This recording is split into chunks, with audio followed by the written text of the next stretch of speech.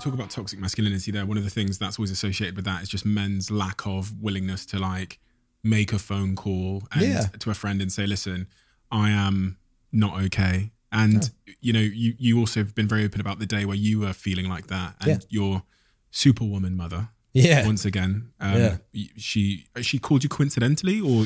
Yeah.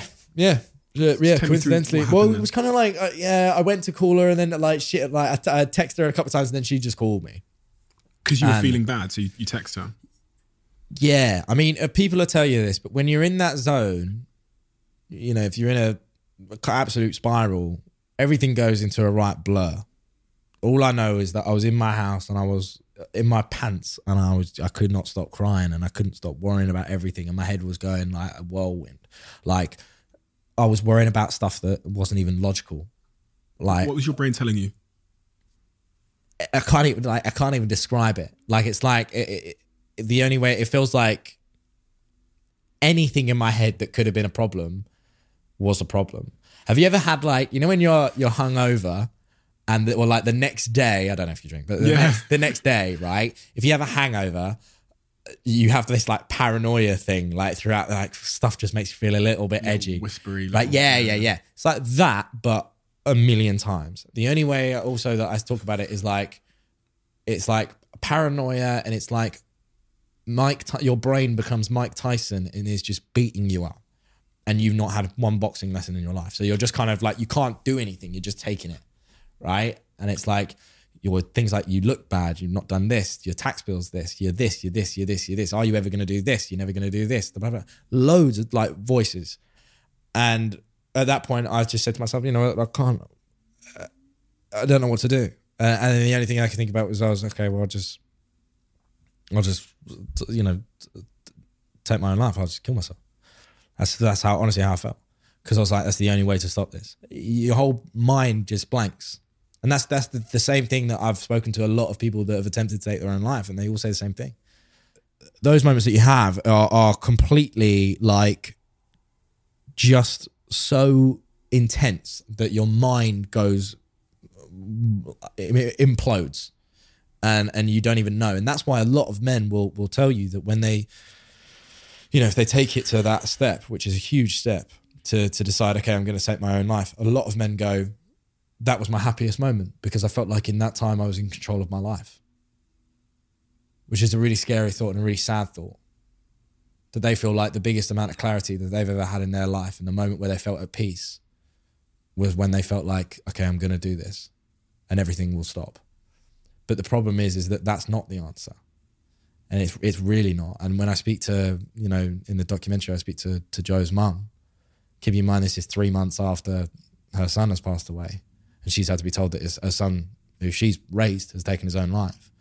She sums it up in such an amazing way, which is kind of touching on a very dangerous topic of selfishness around suicide, which a lot of people don't want to talk about, but it's the truth, which is suicide isn't necessarily a selfish act by that person. But the problem is that no matter what pain that person is feeling in that moment, no matter what pain you're going through in your head or sadness, you do not get rid of that by taking your own life. All you are doing is you are transferring it to everyone around you. And you are transferring that on average, 180 people get affected by one singular suicide. And that is what you are doing. And it's just a fact. You know, like for 2 months, I absolutely hated Joe. I hated him. After he died, I felt quite cold because I was just like, how could you do that? I felt like, how could you leave me, your mum, your dad, your sister? How could you do that? How could you let someone find you? Like, do you know what I mean? So it's in that you realise that no matter how much that clarity is there and you feel like you're escaping a problem, you are passing that on to someone else. And that's what's left behind you. And I know for a fact that I know, like, I would put so much money on that. If he was here right now, he'd look at me and say, sorry, mate, made a mistake. 100%. So much I was thinking about there. So the first thing is my business partner also said to me he was considering jumping in front of a train. That's what he said to me in our private conversations. The other thing is just this it's really hard for someone who's not been through what you're describing there, what you went through, and evidently what Joe went through, to understand that place if you've not been there. This is why it's so valuable. And like I was thinking, it must, as you kind of alluded to there, you didn't choose for everybody to ask you in every interview about this topic. Yeah. But the immense value that it's doing on someone like me, who's been fortunate enough not to be in that place, who can now from your description there, that Mike Tyson description, can now understand how that must feel. Yeah. I can't, but I can almost. But the thing is what's better is because you are in a higher risk category than me. Yeah, I know, which is fucking terrifying. Yeah. But now that I've spoken to you about it, now that, and that you're not. Yeah. Because that's the problem, is that, all of the guys that I spoke to said to me, they were like, didn't think mental health was a thing. Didn't think what I was going through was depression. Thought I was just rubbish. And just thought I wasn't where I wanted to be in life, just wanted that to end.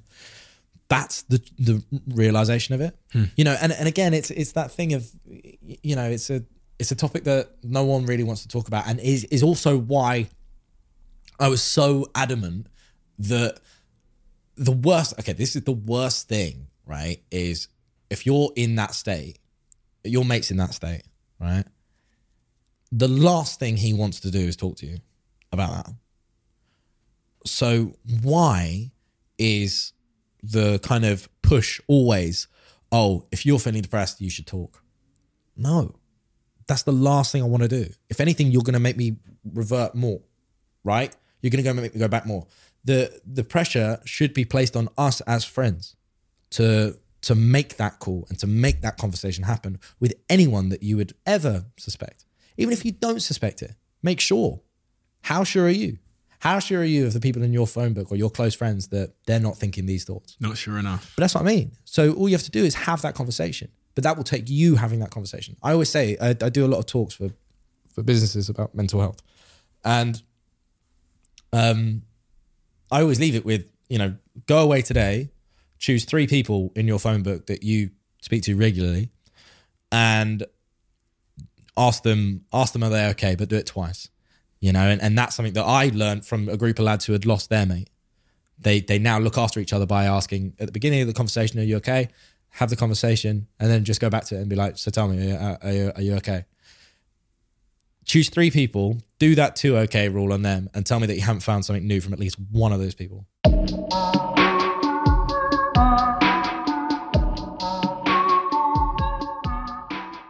You are always one decision away from taking your business to the next level. And a decision that's helped me to transform my business is moving over to NetSuite, who I'm excited to say are a sponsor of this podcast. If you don't know already, NetSuite is the #1 cloud financial system, bringing accounting, financial management, inventory, HR into one platform and one source of truth. It's reduced IT costs because it lives in the cloud, so you can access it from anywhere. And the cost of managing and running multiple systems because it's in one unified business management suite. My team and I don't have to worry about tasks being manual and clunky. And it means that I can be more efficient and to focus on more important things like bringing you the best episodes and guests on this show. So I become one of the 37,000 companies that have already made the move over to NetSuite. NetSuite has extended its one-of-a-kind flexible financing program for a few more weeks. So head to netsuite.com/Bartlett for a free product tour. Back to the episode. You are always one decision away from taking your business to the next level. And a decision that's helped me to transform my business is moving over to NetSuite, who I'm excited to say are a sponsor of this podcast. If you don't know already, NetSuite is the #1 cloud financial system, bringing accounting, financial management, inventory, HR into one platform and one source of truth. It's reduced IT costs because it lives in the cloud, so you can access it from anywhere. And the cost of managing and running multiple systems because it's in one unified business management suite. My team and I don't have to worry about tasks being manual and clunky. And it means that I can be more efficient and to focus on more important things like bringing you the best episodes and guests on this show. So I become one of the 37,000 companies that have already made the move over to NetSuite. NetSuite has extended its one-of-a-kind flexible financing program for a few more weeks. So head to netsuite.com/Bartlett for a free product tour. Back to the episode.